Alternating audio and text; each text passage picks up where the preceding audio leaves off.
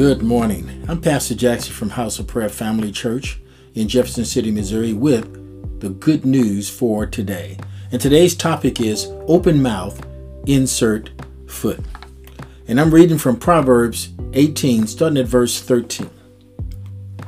He who answers a matter before he hears it, it is folly, foolishness, and shame, disgrace to him. Too often we try to give an answer without knowing the question. These phrases are common in our vocabulary. If I were you, you should, I would never. It's amazing that we can give counsel without hearing, knowing, or understanding the root problem. We often apply the one-size-fits-all approach to problem solving and counseling.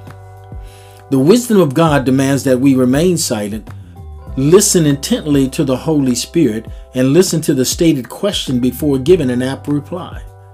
Every answer is not applicable to every question. God has an appropriate answer for each individual's question.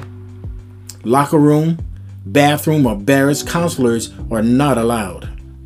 It's foolish to take counsel from the graffiti on the walls of the bathroom toilet stall, but just as foolish to apply answers that are given without knowledge. The effect is the same, an approaching train wreck. Good counselors are good listeners who know their limitations. Who is this that darkens and obscures counsel by words without knowledge? Therefore, I now see I have rashly uttered what I did not understand, things too wonderful for me, which I did not know. And that's from Job 42, verse 3 from the Amplified Version. Giving an answer without knowing the question fits this statement. Open mouth, insert foot. Some thoughts should remain just that, a thought. Let's pray. Father, we seek wisdom from you. And we realize that the only good wisdom is wisdom that we glean from the Holy Spirit.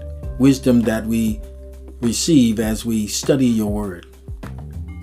Help us to remain silent when we need to be silent and to speak when we need to speak.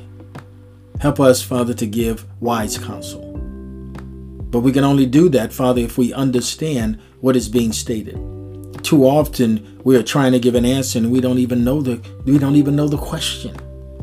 Help us, Father, to be patient so that we can be good counselors to those who ask a question, to those who are in need, to those who are hurting, to those who are grieving or in depression.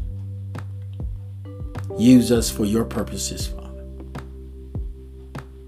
And we give praise in Jesus' name. Amen. Remember, it is well. Shalom, shalom.